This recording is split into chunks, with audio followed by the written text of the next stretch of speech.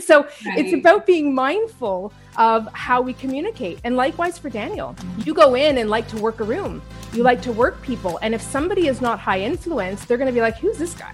Like, he's fake. He's trying too hard. Like, we all have these judgments, right? When we're not working with people that are like us. And so it's really important that we understand. Building a successful real estate career requires you to adapt, pivot, and constantly master new skills. We're Katie and Daniel Steinfeld. We've built our own innovative brokerage, and in this podcast, we've assembled actionable tips and strategies that you can implement to take your business to its maximum potential. It's time to level up. Level up.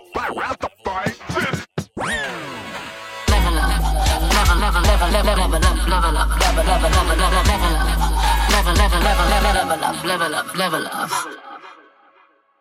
Welcome everybody to Level Up. Today is a very special episode because we've got a great friend and industry professional, Michelle Reese, with us today. Michelle was named one of the top 50 women in Canadian real estate according to REP magazine. She's a published author for Forbes and an active member of the Forbes Real Estate Council. She's earned a reputation for being an industry leader, which we have seen in real life as she goes.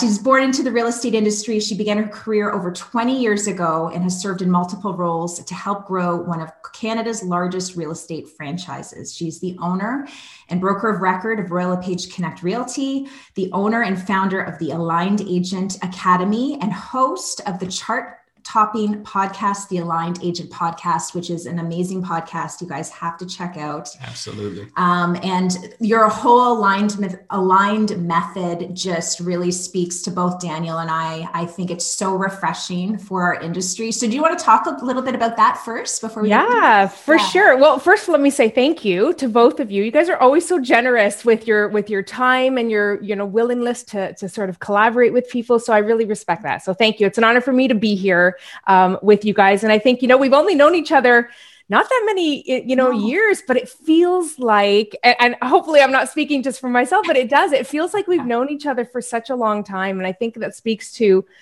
our commonalities and our goals and vision and values, and really just wanting to make this industry as amazing as it could be for the agents that are in it. So kudos to you guys for what you do, because I know, outside of family, which is ultra important to you, and your brokerage, you both give back to really elevate and level up the industry for so many. Yeah. So thank you guys. Thank you. Thanks. Thank you. So what can I say? I mean, I've been in the industry for many, many, many years in many, many different roles. And it dawned on me very early on that from my experience coming in, trying to get into sales, and you thought, most people would have thought that would have been so natural because I had literally grown up in the industry. Mm-hmm. But I faced the same struggles and challenges and that feeling of being an imposter in this industry, the same as everybody else does. And that to me really spoke volumes, because I kind of looked at that and went, so it's not knowledge that's, really causes the success. It's not years of experience that really leads to what success is. So what is it that really causes people to create success in this industry? And why is it that so many people are struggling and so many people, regardless of their financial success, are not enjoying the fruits of their labor? And so I started in my natural way of asking questions of why. Like, I'm one of those people that just has to understand the why. I'm not the one that takes the answer and just says, oh, okay, and then carries on with it. It's that must be it. But why? Yeah, I was probably that really annoying child, right? But why? Yeah. But that curiosity really is the only way I know how to navigate life. And so I really started doing some research and started, testing out the market and asking questions. And I came to a few realizations. One, we all struggle. It doesn't matter how perfect of a match in terms of, I know we're going to be talking about disc profiling and all of that, but it doesn't matter how, close of a match you think you are or other people think you are. We still come to the table with apprehensions and fears and insecurities, and we just don't ever believe that we fully measure up. Two, I think the industry has glamorized hustle and grind. It certainly glamorized the, that wolf mentality, right? The wolf of Wall Street, like just get in there, be direct, firm, and get this done, and results oriented. And those are all great qualities. But when we're kind of skewed to look at that as that is the ideal we have to be working towards, when that's not who you are, it makes it really, really hard. And so that's kind of where the align, methodology and the alignment really was birthed from. Was, wouldn't it just be so much easier if we could all just understand what our own blueprint is and kind of shut everything else out, that those external influences that make you feel like you're not enough, that make you feel like you have to do your business one way, or your business has to look one way. And if we could just kind of align with ourselves and our goals and vision, oh my goodness, I felt it. The minute I kind of, came to that realization, it was just like, oh, wouldn't that be nice? And the reality is it's possible. It's just that there's not enough people talking about it. And so that's really what kind of spawned my, where can my voice be heard?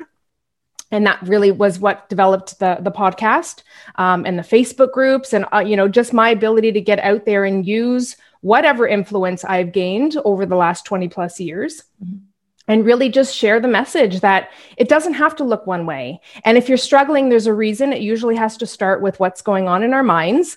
And if we can start there and really get comfortable with what are our profiles, like what's our blueprint? What is my blueprint? Because my blueprint's very different from yours, very different from Daniel's, very different from other brokers in the industry. And so as realtors, when you come in, naturally, whenever you're learning something, and we know this from kids, right? They emulate. We look to other people. It's like, how should I be doing this? And that's so natural and normal. But at some point, the switch has to flip. Yeah. And you have to kind of come back to what is it that you want? What's going to feel right for you? Because there's not one way of doing the business. We know that everything works because we see people doing them, but what works for us? And so that's really where I come from, from that place of alignment. Yeah. No, that's so refreshing. And I think that gives a lot of people hope that they don't have to be a hard-nosed salesperson to make it in this industry. They can design it the way they want to. Yeah. Yeah. And isn't that the beautiful thing? I mean, when you think back to when you came into the industry and what kind of your reason for it, wasn't it to be able to create this amazing business and life, and one that's going to support the lifestyle, dreams that you have? Because we are very much a lifestyle business. Yeah. And we're becoming more of that too. Yeah. So I think there's a lot of potential for that down the road for a lot of people. So, and people believe what they see and what they're told and what they hear without diving into themselves enough. And this is an industry where, as we know, there's tons of people and they're continuously coming in with a picture in their mind of how it's supposed to be. And sometimes it's what they want, and sometimes it does match who they are. Yeah. But I think this is going to be very refreshing for us to really take a step back and look at how much we really understand, what will help align us and what our profile is. And, are we, living our best real estate life and professional life within the types of people that we really are. And so I'm really excited to have this conversation. Sure. So we reached out to Michelle because she is certified in the DISC profile analysis. And so when we reached out, she was so giving of her time and actually just got us thinking about how we could make more content surrounding this whole profile analysis. So we're going to have a second parter to this podcast. Yeah. But the first part is having Michelle on and just talking about how our profiles match up to us working in this industry as agents. As you guys all know, we're also in a broker owner job setting, but we want to make it relevant to everybody that's listening. And we think that as an agent, it would be nice to know what kinds of profiles and personalities match up to different things in this industry. Yeah, well, I'll first start off by saying this. So some people may have already, as soon as they heard DISC, kind of went, because it has been, in my opinion, misused in the industry. I think there have been, select brokerages or brand names that have used it as a screening tool where they're looking for a specific profile. This is what they want for their sales team. And so they have every, agent that's applying to join the brokerage go through the DISC. And they use that again, in a way that if you don't match the profile that they're looking for, they don't really give you much confidence to believe that you can, really do the business on your own. And so maybe I'll start by just giving a really brief overview of DISC for everybody, just if you've never heard of it. So DISC is a personality and behavior profile analysis. It's an assessment tool. It's used in multiple situations in multiple industries. It helps bridge the gap with communication or miscommunication in team environments. It helps to match people up if they're growing a team or scaling a business so that they know, who should we be bringing on, what's going to be a good fit for the role that we're looking for to hire for. And they use it for screening purposes to really, if you are creating teams, to be able to say, this is going to be a good dynamic. Or, if you have this dynamic, these are some things that you might want to watch out for. I use it a little bit differently. So I use it, I'm very much a believer, again, coming back to alignment and understanding what our blueprint is. And so while DISC is not the be all end all of it, it is a great assessment tool for us to be able to kind of extract and understand who are we as people.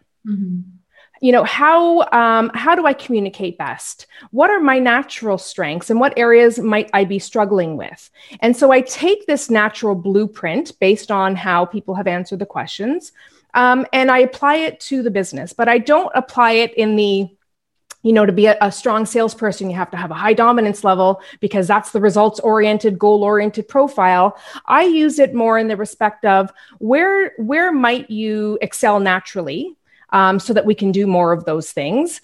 And where might you have some struggles or challenges that we can help to support it? And so DISC measures 4 behavior traits, and these 4 behavior traits we all have. So according to the DISC theory, we all have these behavior traits, and they're known as dominance, influence, steadiness, and compliance. Now, for those that are listening that might have taken DISC before or are more, comfortable with DISC language, you may have heard some variations in those titles. Yeah. So sometimes compliance is labeled as conscientiousness. So the actual terms used are obviously reflective of Thomas Organization, which is where I'm certified under. But they all mean the same thing. So we have 4 behavior traits. Each one of us has them. What changes amongst us is that intensity level. And it's that intensity level that really demonstrates those differences between us. Why, if we all have dominance, influence, steadiness, and compliance, then why do we behave differently when we're under pressure? Why are some of us more able to go after goals regardless of fear, and some of us get stopped by that? Why are some of us better with more routine, structured environments, and other ones are like, don't even get me there? And it's because of those variations in the intensity level of these factors. And based on that, whether it's a high intensity or a low intensity, that really determines specific behavior traits. Right. And so once we get a really good picture of ourselves, then we're, I think that level of self-awareness, which is huge in entrepreneurship. Like, I think at the end of the day, one of the most important traits that I think really matters most to success is self-awareness, because you can't meet people any deeper than you know yourself. Yeah. And when you're in a people environment, constantly working with different personality types and different ways of communicating, that level of awareness has to be there. You have to know how you operate best so that you can kind of adjust yourself to meet the needs of the people. And that, when it comes to negotiating, when it comes to communication, that's really the essence of it all. It's not how you need to communicate. How do they need to hear it? Right. And so I take those and I look at that blueprint, and then use that to start conversations with people on, okay, so now that you know this about yourself, what do you see is kind of, coming to the surface for you? Like, do you see why maybe the scheduling method you're using for time management might not be a lot, best aligned with you? Or can you see how you're trying to approach lead generation this way, but based on your profile, you actually would prefer to do it opposite? And so how can we align those? And so I know you're going to get into in a future episode, much more sort of detail and depth in terms of team dynamics, and really going, deeper into that. But I think I'll kind of leave it there, not to complicate anything, and just kind of give that sort of foundation piece on what DISC is and sort of how I use it. Yeah, for sure. That's awesome. I can say this, and to everyone who's listening, I guess it might be apparent already that we both did fill out the questionnaire. We've both gone through the DISC profiling process. And I will say, as someone who is by nature, I believe, but you'll tell me, a bit of a skeptic and a bit of someone who almost with questionnaire things like this feels like you can control the narrative, or sometimes you subconsciously see the answers and say, this is going to lead to this, and that's what I want to be. Yeah. So I'm going to answer that. I can say that this was a refreshing approach in that the way that it worked was you chose a most likely or a most and a least of a series of answers that seemed very dangerously similar to one another, where, you know, whether or not I subconsciously wanted to control the narrative, I don't think I did. I guess we'll see. Yeah. But it was nice because it really, I think, is going to open my eyes to things that I've tried to not get answered in the past appropriately. I don't want to know. Right. So give us the hard truth or the good truth. Yeah, well, I'm glad you brought that up, because the way the DISC is structured, it's known as an ipsative test. So it forces you to choose between two things that are most like you and two things that are least like you. Mm-hmm. And that's where it becomes difficult for people, but that's where the science is you can't really falsify it. Like our instinct as human, we all want to belong and be liked, right? Like that I think that just kind of goes with human nature. Mm-hmm. And so when you're answering questions, especially if it's somebody that, you know, that's kind of conducting the assessment, you want to be seen in the best light, right? We don't want people to know all of our dark shadows. And so your instinct is to want to answer it so that you look favorable. But the way the test is designed, with all the similarities of questions and the repetition of the questions just being asked in different ways, if you were trying to control the outcome, it would come back invalid. And so it would automatically recognize there's too many inconsistencies in how you're responding. We need to redo the test. And so it actually wouldn't even give me a result from there. So we both passed. You both, yeah. And that's the beautiful thing, right? Like, it's not even about passing and failing. It's just, you've got to be comfortable, obviously. And I usually tell people when they're filling it out, don't overthink it. Like, just whatever that first instinct is, go with that. That's usually the right answer for you, because that's what's first coming to mind. But when it forces you to choose between two things that are least like you, you're like, well, none of these are like me. Like, none of this sounds like me. But that forcing of, well, if I have to choose, I would go with this. Right. And that's really where the science behind is it that it works so well, and why people are so shocked when they get the results. They're like, how did you get all of this information about me just from these little, 21 or 22 simple questions, right?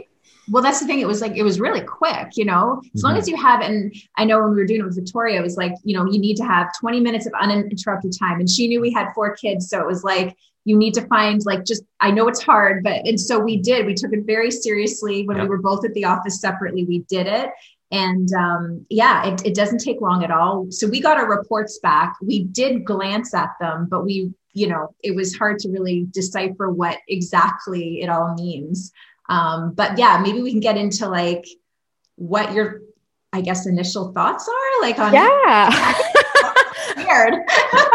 Don't be scared. And here's the truth. Because you're going to dive into team dynamics, I'm not going to go into too much detail about each of your individual profiles. Okay, cool. So that'll make more sense, when you're actually going through that. Yeah. So here's what I will say. In the DISC language, each of you has a profile name. Yeah. So Katie, your profile would be known as DCI.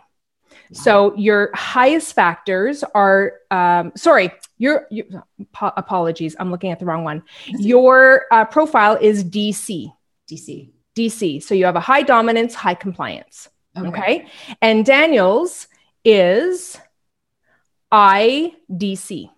Ooh, fancy. Okay, so 3 high, so 3 high profiles. Yeah, you guys got a lot of similarities. But again, we're not going to talk team dynamics. I want to save that so that it's all fresh for you guys when you guys do that episode. We need to meet an S to hang out with us. So yeah, and that's what you'll kind of run into when you really go in depth into team dynamics with Victoria, is when you are building a team, or if you do need support, what things should you be looking for? And that for the realtors listening as well. I mean, our first instinct when we get to a certain level of business is, I need help. I want to and they go for the first new hire. And you end up naturally wanting maybe to choose people that are like you, right? Because you get along. And that might not necessarily be the best fit depending on what role you're trying to fill. Right. But based on your profiles, what this tells me is this. So for Katie, with yours being high dominance, high compliance, it tells me that your strengths are really in being a self-starter, in being naturally direct and competitive and assertive. You're goal-oriented. You like to know what is expected and get out there and achieve that goal. And then with your compliance, it tells me that you're not just about getting results just for the sake of getting results. You want them to be accurate. And so you're very much focused on information and policy, what is right. You want things to be correct and done properly. There has to be a system and a procedure for things. And so you're not somebody that's just going to be achieving results for the sake of achieving results. You do put an emphasis on quality. Okay. And so you're very influential in your own way based on the information that you know. So you are somebody that would likely lend itself to be an expert in something. So you know a lot about a lot of things, but you have that tendency to really want to be an expert, really have that area of expertise, which I think, you're involved at RICO, right? Yeah. So I think if you take a look at your involvement with RICO, and it really is about the rules and guidelines and making sure that, everything is operating properly, that so much aligns with who you are and your natural focus and appreciation for doing things right. Like there's rules in place, and we need to follow these rules. And how do we make them clear? How do we set guidelines and procedures for people? So that's totally your love language, right? Rules. You should have made your disc profile part of your campaign. It would have been helpful. Yeah, really. Yeah, really, really. And so, when I take a look at those being your strengths, I mean, let me ask you, so knowing that those are your strengths, where do you see that being a great fit for when you're working with clients? I mean, I think it lends itself to my level of professionalism and just my, I'm trying to think of the word, like the trustworthiness and the loyalty I'll have with people, because I don't like err outside. Like I don't take risks, I do take risks, but not with other people. And so I can see how that definitely fits in. And even when we are implementing like some sort of a marketing campaign or advertising, I want to make sure it's correct. It's following the rules. I want to know that I'm right. Like, I don't want to just say, I think this is how it's to be interpreted. Like our auction thing is like a perfect example of that. As we were going through that exercise of figuring out, are we breaking any rules? I would be like, okay, but I need to see the rule and understand it and make sure that we are falling within the guidelines. So I can definitely connect with that. Yeah. Yeah. And you wouldn't let any stone go unturned. Like that naturally lends itself to you being a really great problem solver. Again, if there's a problem and you know what that final outcome needs to be, you're going to do what you need to do to figure out all of the workings around it to make sure that happens. And so you're really great at being able to handle those, problem situations, because you're not going to be overly emotional about it. You're going to kind of you have that natural ability to be very systematic and logical the way you think. So it's very much like, okay, what doesn't matter in here? Let's get right to the crux of what the problem is and let's figure out a solution for it. So problem solving is really going to be a great strength when you're working with people, and your ability to lend that level of knowledge that you have that most people wouldn't take the time nor would have the appreciation for.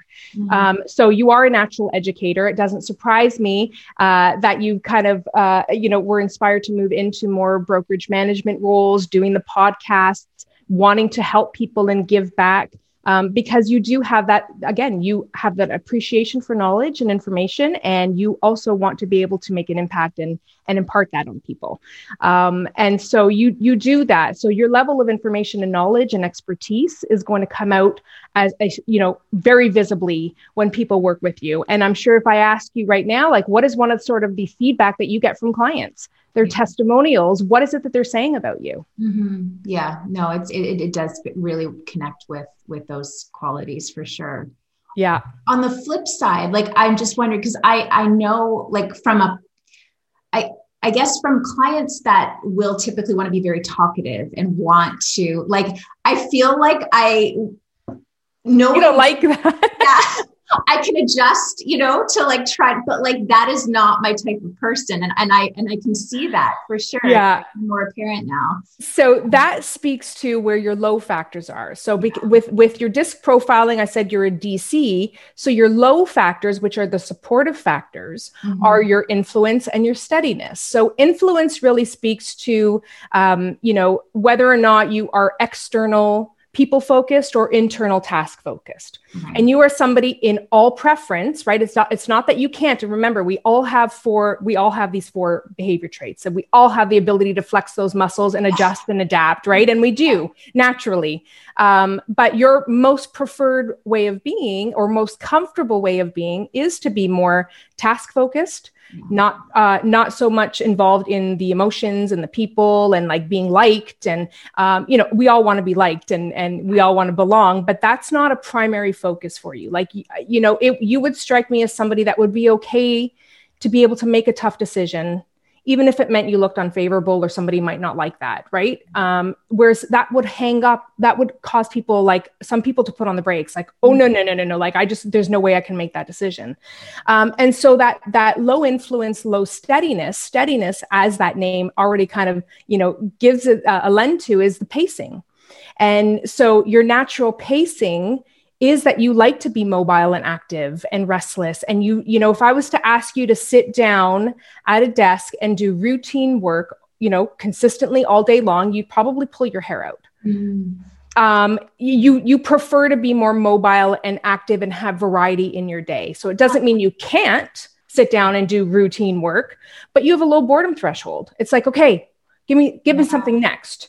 Now, again, I'll frame this by saying this is all based on how you answer the questions, right? So I can't get into your brain. I'm not a mind reader, but based on how you answer the questions, that's what the profile is showing us. Right. Is that you have the ability to be flexible and adaptable, which lends itself then to real estate, which there's a lot of moving pieces that's not going to feel stressful for you. Whereas for somebody who has high steadiness, who prefers to be very thorough and, they're slower paced and follow through properly, when things go awry or there's too many things going on, it stresses them out. So it doesn't mean that they're not going to be able to cope, but are they most comfortable in that situation? Yeah.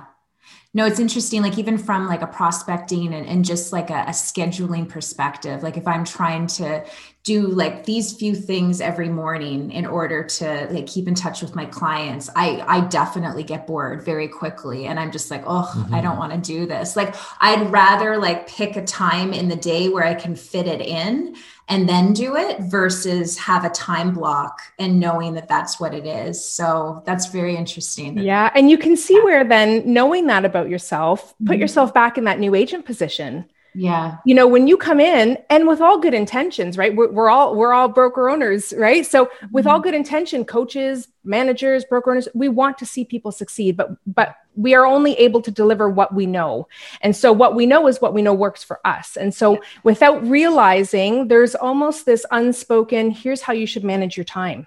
Yeah. Here's what your day should look like. Here's how many hours you should spend doing this. And this is what it should look like in your day. And that doesn't work for everybody. And so if, the more, again, coming back to our blueprints, the more we know about ourselves and can really just own up to that's, it's great. And I know it works for somebody because it's obviously working for somebody, but here's some challenges that I'm running into. And then the more you know about yourself, you can kind of go, okay, so maybe I don't work best with strict, rigid schedules. Some people do.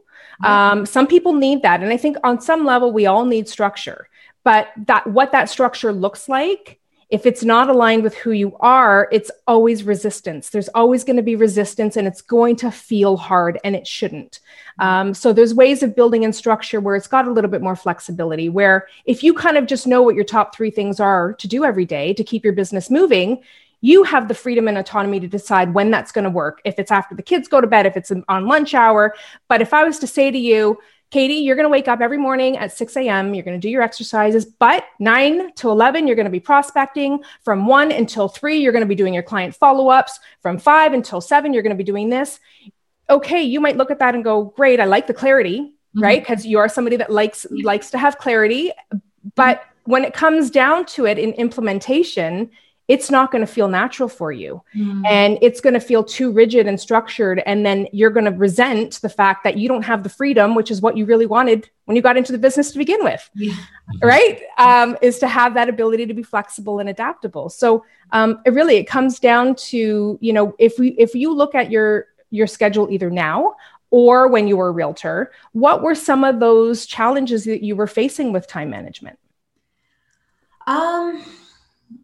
Yeah, I think for me, I just wanted to do a heck of a lot more than I knew I could ever fit into a day, but I couldn't, and I still can't say to myself, okay, like you're being like ridiculous right now. How are you actually going to accomplish all that? And then I get to the end of the day and I'm like, oh crap, I've only done half of these. One thing that's really helped me, and when you mentioned the top 3 things, I got the Full Focus Planner, which is like one that really focuses on, okay, what are your top 3 for the day? And if you can just accomplish those, then it's a good day. The rest, it's like you can do it or carry over to another day, and that's fine. And it actually has little, I'm looking at it now. It has like little icons that allows you to defer things. And so knowing that I have the ability to defer, like I'm given the permission to do so, I feel like, okay, I'm good. I'm going to defer that and move on. But when I see that, like yesterday, for example, I did accomplish all my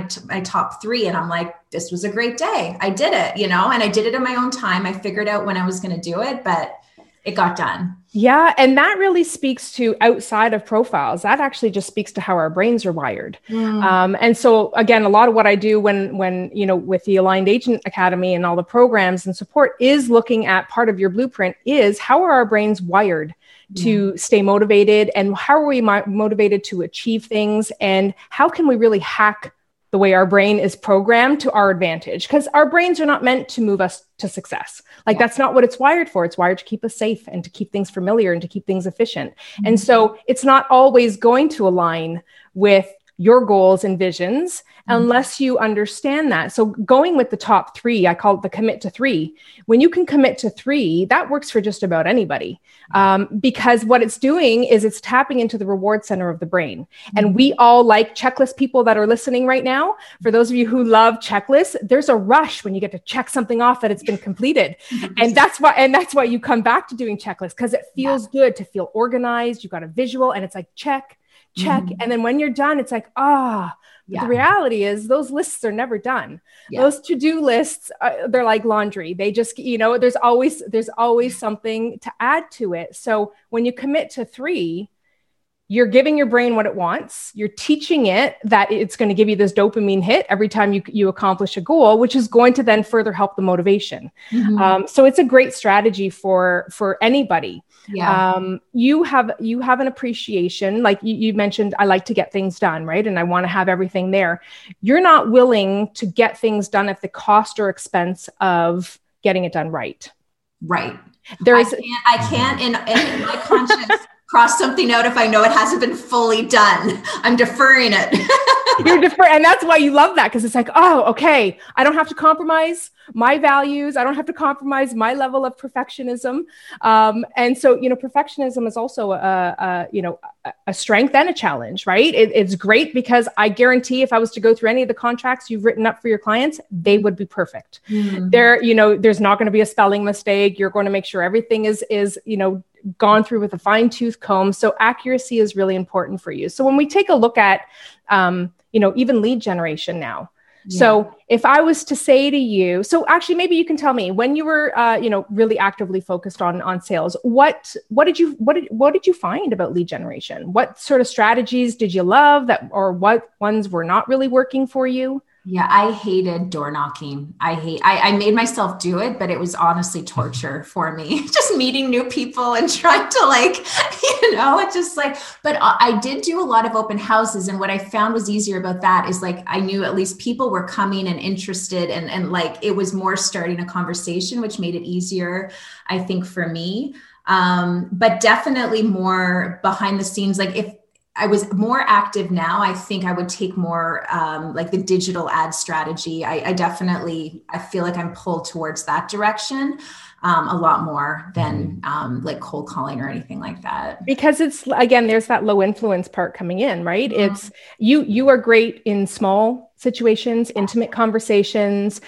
You are great at sort of building those connections with people, but to go out there and be the life of the party might not be your comfort level. Yeah. And so it can feel exposing. It can feel like, ugh, like this is not how I want to connect with people, knocking on their door so cold like that. Like I'm about relationships. I want to know about you first, right? And so it's hard to do that with certain lead generating strategies. So again, it's not that people who don't have high influence or whose profiles are you're sitting there saying, oh, I hate door knocking too.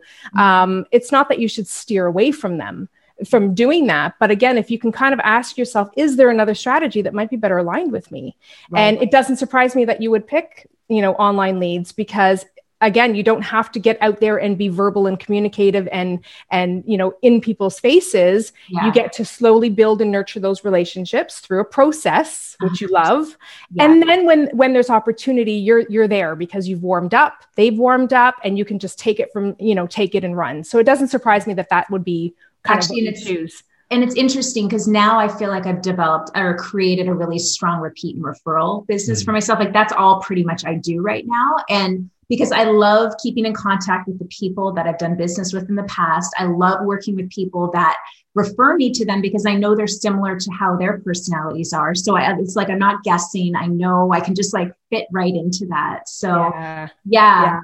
And also just building upon like the community thing. Like we're trying to build a community, within our own area, like just to get our name out there and things like that. And I love the process of just building that and getting more people like understanding who we are and educating them about real estate and all that. Like that is like what drives me. And it might be, I guess, a longer play for some people. But I love that process of just building that, which is fun. Yeah. And I think there's always a trade-off, and we always have to weigh out our decisions. There's always a quick way to do things. Yeah. But at the end of the day, where is that going to take you? Are you going to burn out in 3 years because you don't really love that? Yeah. And if you can find that happy medium where, okay, it might feel uncomfortable at the beginning, but I could see myself doing this, and these are my strengths, and I know, this is how I can apply them. Yeah. You'll enjoy it more. And if you enjoy it more, you're going to do more. And then your longevity is there, right? Because now you're not going to hit that wall going, oh, why did I get into this business? I hate it. Right. And we hear that, right? We hear that a lot from people. 100%. So Daniel, let's talk about you for a little bit. So you have a 3-factor high profile. Your highest factor is influence. And then your dominance and compliance are actually equal. And both of you have that. Both of you have equal dominance compliance factors. And so that, again, really speaks to your ability to be influential, but influential in different ways. You have a natural influence, Daniel, with that being your highest factor. So you are much more people focused. You love getting out there, being able to naturally persuade people. Chances are you just have to kind of engage into a story about, your favorite restaurant, and people have already bought into it. You don't have to rely on the facts and the price and the location. It's just like the experience of it. Mm-hmm. And that's actually the difference in the two of you in terms of how you would communicate. Mm-hmm. Where Katie, you're again, very information focused, right? So when you speak to people, you're going to be imparting on them everything that is important for them to know.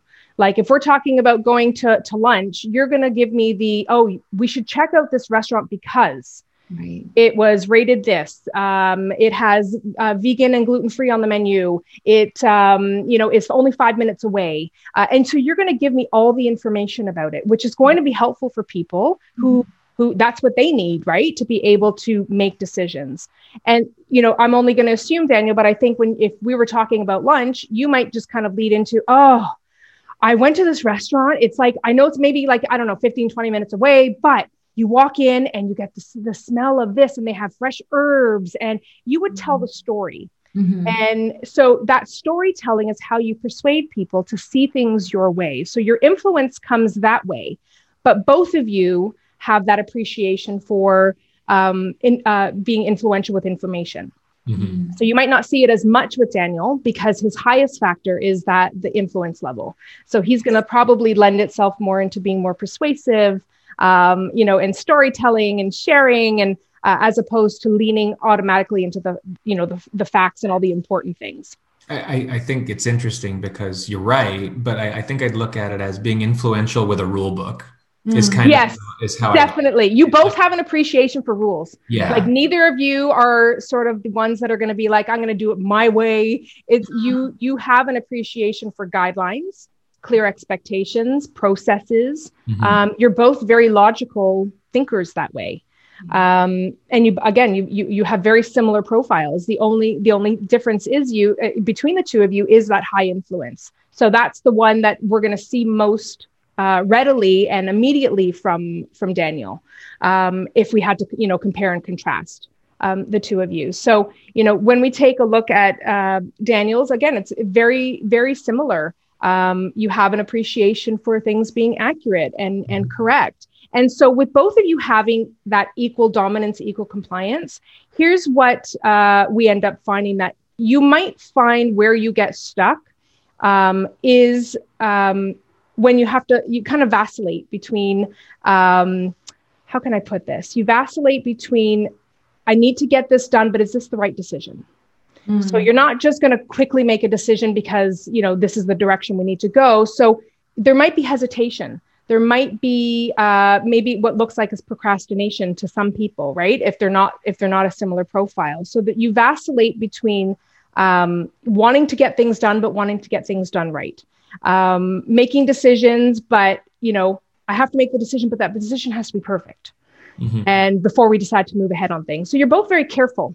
Mm-hmm. You're not going to be highly reactive, which is great, right? Because when you're dealing in an industry and with people that is highly reactive, you can be very level-headed. Yeah. So you're able to kind of talk people off ledges.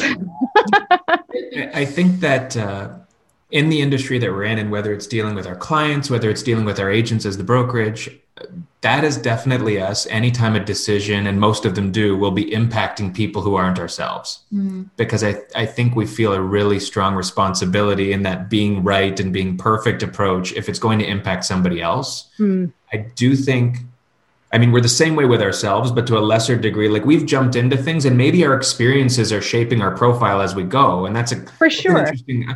Do DISC profiles, can they change, or are you what you are for the long haul? Yeah, so they can change, but they're not drastically. Okay. You're going to have pretty fixed traits. My assumption from looking at both of yours, because again, what the other thing that DISC does, which we won't really talk about today, is it takes your natural profile and it also shows us, are you making behavior modifications in your current work role? And if so, what are those modifications? What is it that you're changing about your natural way of doing things in order for you to feel like you need to do to be successful? And what behavior modifications do you make when you're under pressure or in a crisis situation? Mm-hmm. So we do adapt and flex, but both of yours, those dominance and compliance factors, they still remain stable. So we have stable traits. There will be some that can fluctuate. Like I know with me, my steadiness has fluctuated. I've done a few DISC profiles. Sometimes the steadiness is high, sometimes it's lower. And that to me is really a reflection of where am I at in my life. When I was managing an office, my steadiness was high, but that also lended itself to, I was very routine in that role. So I had learned to adjust and adapt, that I was very thorough. I had to check things through and, very paced.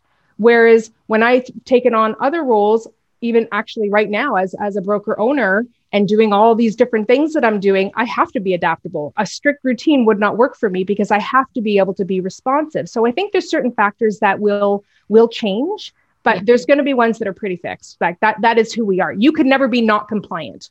Okay. Right? Like that would actually just be a conscious decision that could be not defiant. Your natural preference is to want to have things done right. Right. So as an influencer or like a high I or however you want to say it, what would be different lead gen methods that would be useful or connect well? Well, okay. So Katie, you mentioned, the door knocking was kind of like, oh, do I want to get out there? Yeah. Daniel, how do you feel about getting in front of people? It's so interesting because, mm-hmm. and this doesn't necessarily fit I guess what we're talking about, I can't stand door knocking either. Can't right. Well, listen, there's a whole stigma around door knocking. And maybe right? I mean, to me though, you're right. But even getting on the phone too. Getting on the phone. It's, for me, I like from, I guess, the D&C, I like to lay the groundwork to have the table set for the conversation first.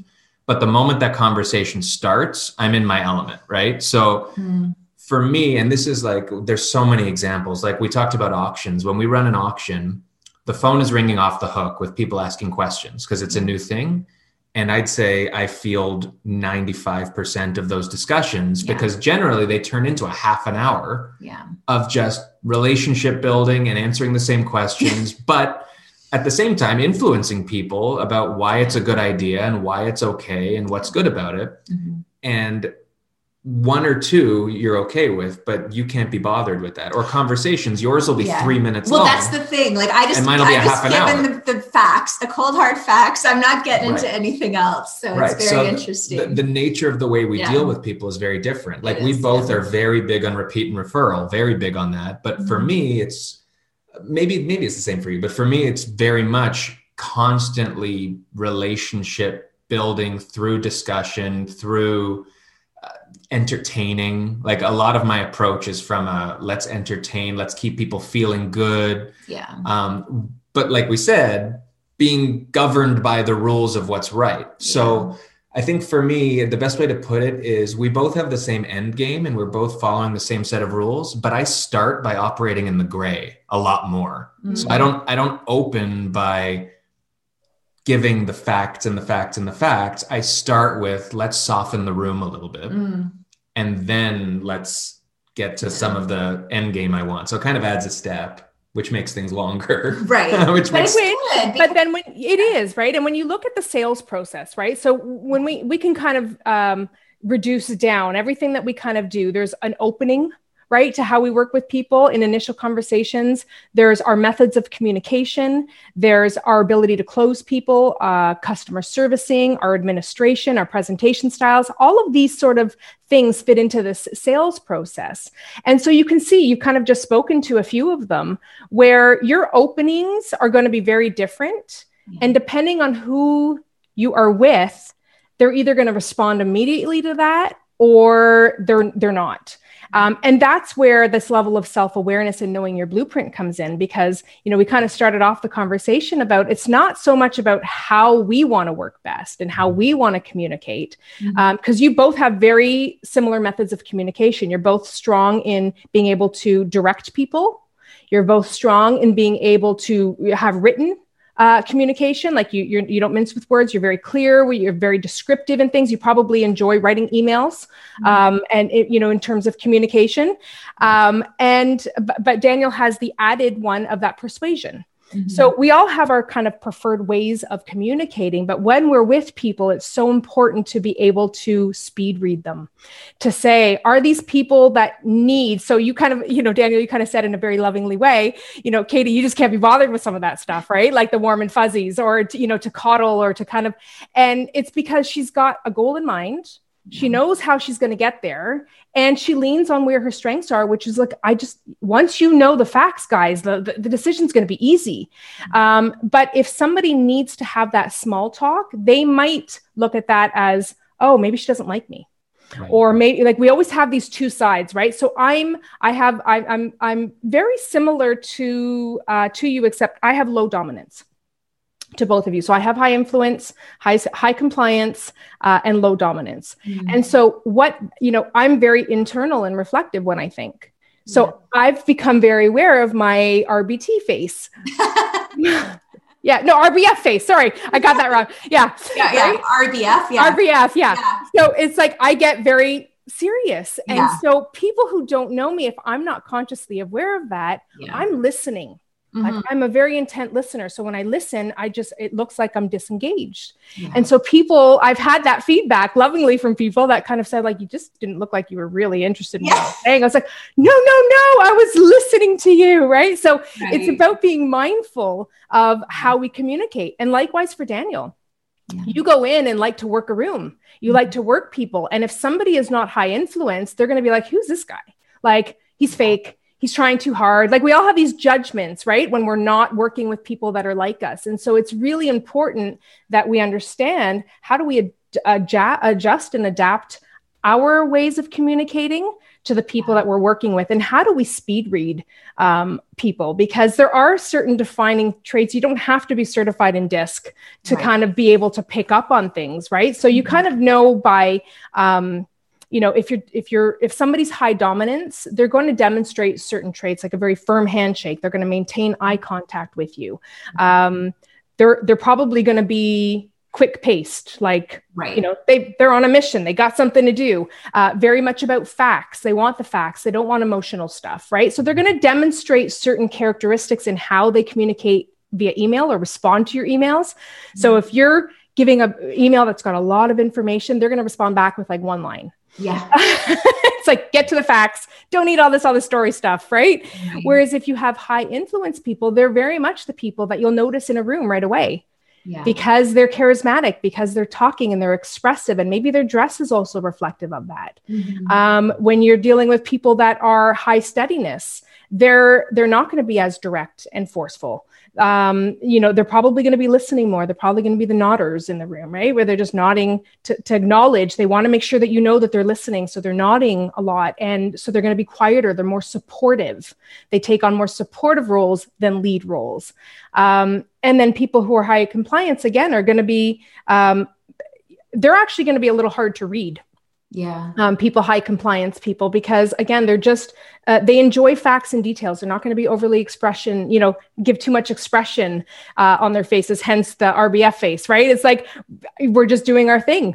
I just do my thing and I'm not really paying too much attention to that until I am. And then I'm like, oh, I better smile because people are going to think something, right? So they're very diplomatic. They're probably the ones that in the group are like, trying to calm everybody down, like, okay, you want this and you want this, and they're they're trying to make it all work. They're very diplomatic in how they handle things. So you can very quickly pick up on where you think somebody is, and if you know that then about them, and you know where your preference is to want to communicate, you can say, okay, this person is a high dominance person, and not really getting a sense that they love a lot of chit chat, so probably not going to want to warm up the conversation and just get right to it. And you would adjust that. And Daniel, that might feel so foreign to you. Like that might be like it feels too cold. Like you're not able to nurture the relationship, but that's what they respond to best, right? Because they don't want the small talk. Sorry, go ahead. I'm sure we both have questions. I'm thinking of I always want to be to the point with people because I figure they're the same, wanting the same for me. And so I find when we're talking to somebody, I'm the one that's like, okay, let's wrap this up because I think they want to stop. But in reality, some people are wanting to be talkative and want to have the story and all of that. And I'm kind of pulling them away. So I think you made a really good point of just recognizing what other people are and being able to cue into those quick tricks so that you can kind of try to adjust your own approach is really and too, when you know how you operate best, what's wrong with saying, I want to attract more people like me? Yeah, that's true. And then that really then plays into, then let's talk about lead generation. Let's talk about your ideal client avatar. Who are you trying to attract? Who do you want to serve? And who will you best be able to serve? And so that's where that alignment comes back in again. It's like, once you know this about yourself, use it. This is like golden stuff, right? You can say, this is great. I know I'm going to be happiest if I don't have a strict schedule. I know I'm going to be happiest when I have the ability to, be more flexible or whatever it is, or be able to warm up a room and network and get out there and just be around people because I get energized by people. Knowing all of that is going to help you make those decisions that are going to feel right for you, as opposed to, well, Katie's doing it like this, so maybe I should too, because Katie looks really successful and she's done really well. So that must work. That must be the right way to do it. And then we end up falling into someone else's way of doing things. And then we wonder why we feel like imposters, right? Because we're really not being ourselves. Yeah. I'm curious, and I hope the question comes out the right way. Yeah. Because it becomes not confusing, but it creates a lot of questions when I've got 3 of the letters there and they're all considered high, right? So for me, I just wonder would the D and the C, or if you've got 3 or 2, do they sort of pluck at your major one, or can they temper another one that you have to make, I guess, I don't want to say to the detriment of the I, but for me, I guess an example I could give you is I will never speak unless spoken to is one example. So when we talk about wanting to be the life of the party, absolutely. I'd love to be the guy who's on stage and all that. But if I'm not invited, I won't be the guy to jump on stage and take the mic. And I don't know if that's because of the dominance or the compliance kind of pulling at the I and saying, okay, you like this and you're good at it, or people like it or whatever. But at the same time, it's not what I strive to do. It's just something that when I'm in it, I'm comfortable, if that makes sense. So absolutely. It makes perfect sense. Talking to each other, like the different letters. Well, I think we have to be really mindful too, whenever we're taking these kind of assessment profiles, that they don't take into account your past experience. They don't take into account your emotional intelligence. There's a lot of things that make up our human performance and our human behaviors that these don't take into account. So you might have a belief system around what that looks like if you were to invite yourself to something and you were not asked. And that might be what's running, again, of knowing the brain and how we're automated and wired to behave. The brain comes right back to those belief systems. And so if you have a belief, and that could have formed when you were young, you might have been told, don't speak unless you're spoken to. Like, don't interject your opinion. That's rude. You might have been, and so you create this story, and that forms your belief when it's repeated enough, and your brain uses that belief as the lens. So there's a lot of different dynamics that really influence our decisions and our behaviors. So there's not one clear cut, but, to answer your question, I think in my experience anyways, when you have more than one high factor, all it is they're already high. So if you needed to flex that muscle, it's already halfway there. You can adjust and adapt. Whereas if you've got only one high factor that's driving your behavior and the rest are all low, and you had to bring that influence level up, let's just say, but all you had was high dominance, it might feel like that transition might not be as natural or as easy to accomplish. So it just, again, we have all of these behavior traits. It's just our ability to understand which ones are most comfortable for us, because that's going to be our go-to mechanism.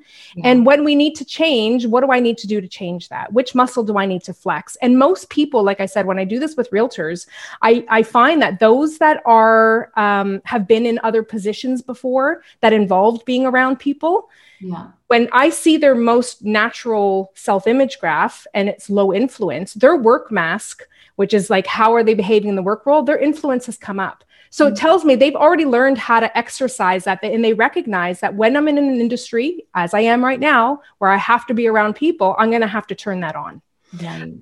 And so both of you have kind of demonstrated that ability to adjust those things. Katie, it's, even though your preference might be to, not be overly talkative and, be out there communicating around people all the time, you do that. In fact, actually, I was actually surprised, because I actually would have pegged you as a high influence person.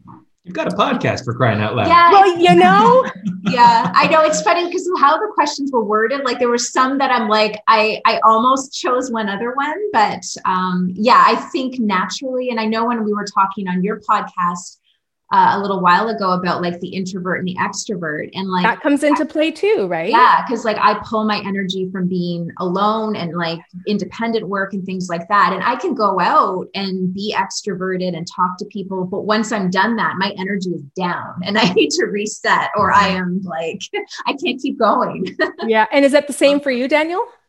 That I like to recharge for sure, but I get driven by the activity. Yeah. Like if one of us had to go home or whatever, if someone's going to run out of gas, it's her 10 out of 10 times for sure. But I mean, but the other side of that is from, a scheduling routine perspective, even though we're both low in steadiness. Yeah.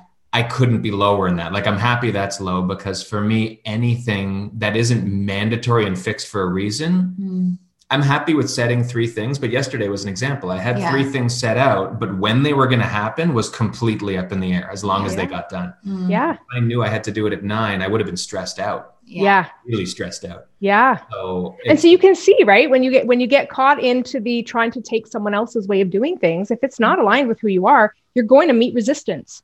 because it's not how you naturally prefer to work. And it's not to say that we should never change ourselves or we should never strive to adapt to situations. Adaptability is one of the key drivers for success, right? We have to be able to be adaptable. But when you know what that blueprint is, and then you start layering that in with, are you introverted, extroverted? What were your past experiences growing up? What beliefs are driving your decisions around money, around time, around success? Humans are way too dynamic to, keep it to a profile, right? Like it's a good benchmark to start from. It's a great place to come back to if someone is struggling, because you can refer back to it and say, okay, well, tell me, how are you structuring your day? Tell me, how are you engaging in presentations? Because again, we're going to have a go-to mechanism for how we relay and convey information. Some people are going to be very direct and just tell. Some people are going to be storytelling and more animated. Some people are going to be more listening and maybe not be giving the information that they need. And so we have to recognize where does our blueprint put us? And then being aware of that so that we can adjust.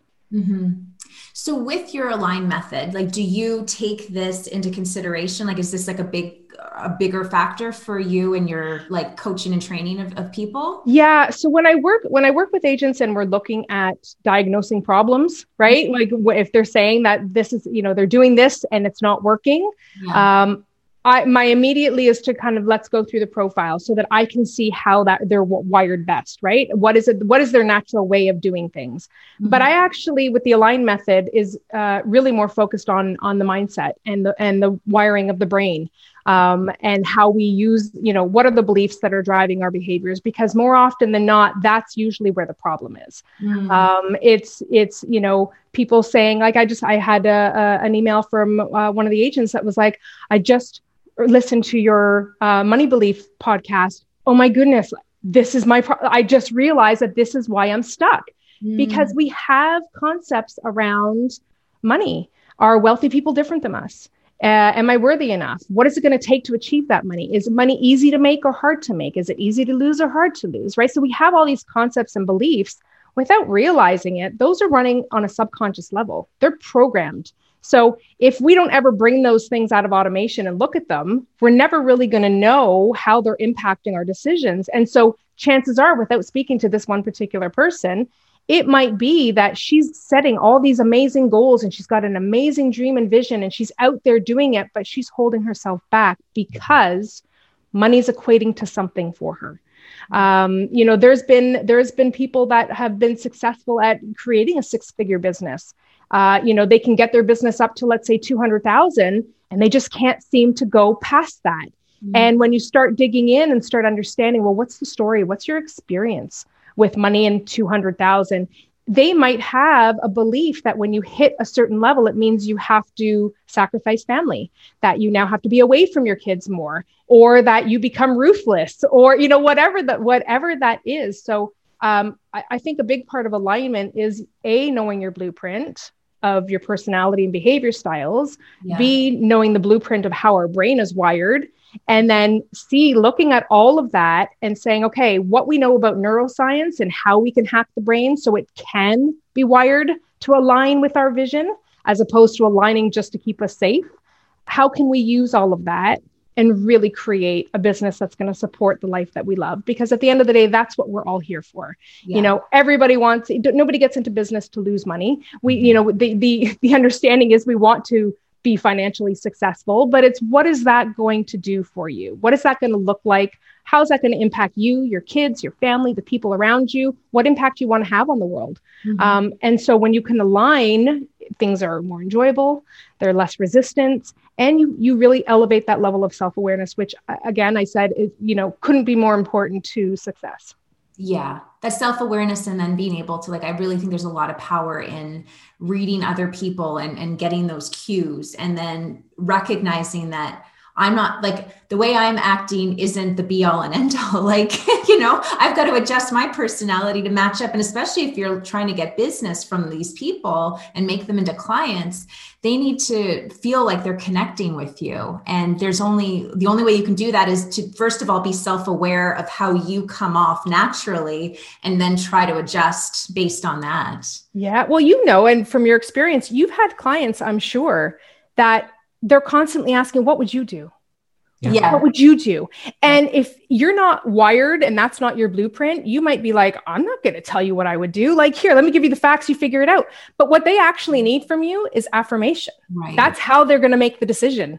So you can give them all the stats and, concrete information, and you can motivate them. But at the end of the day, they're waiting for I think you should do this. And so it's a fine balance of knowing, again, being able to understand, what does this person need to be able to make a decision that's right for them? Because, if you're going into it, which I know both of you are very high in integrity, you do want to make an impact. You want the best for the people that you're working for and working with. You're not going to go and try and persuade them to manipulate them.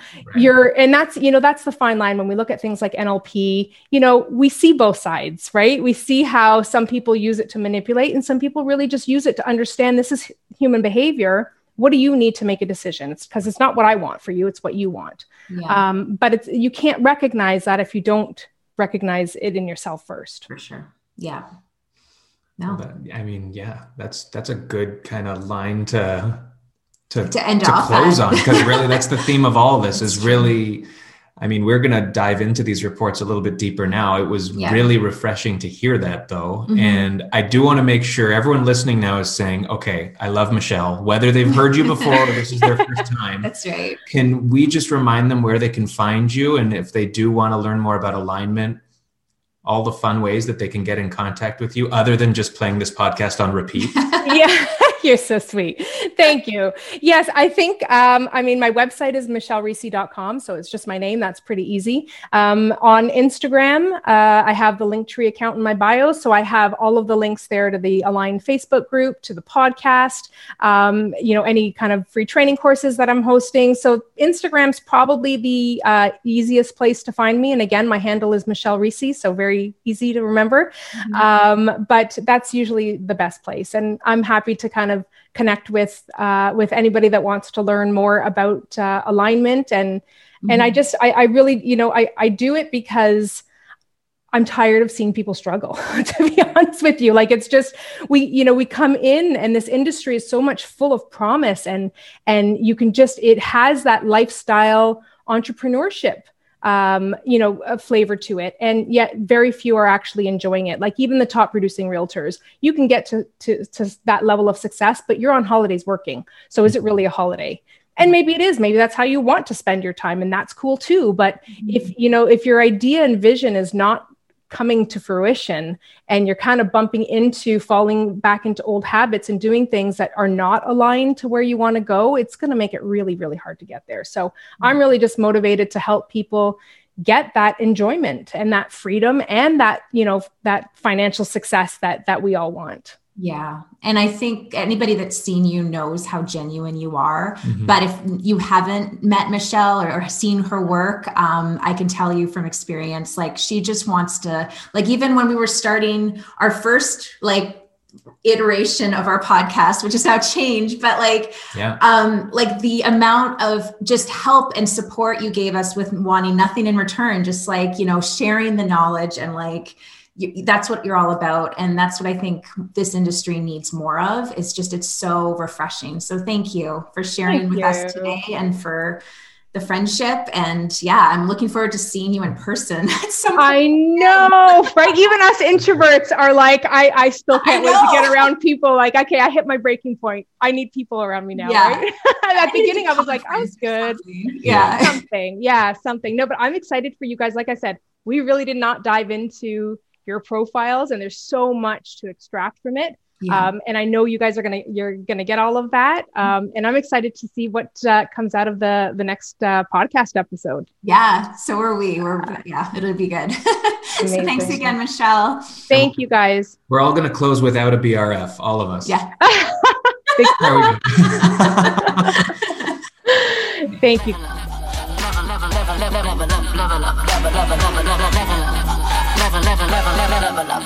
Level up.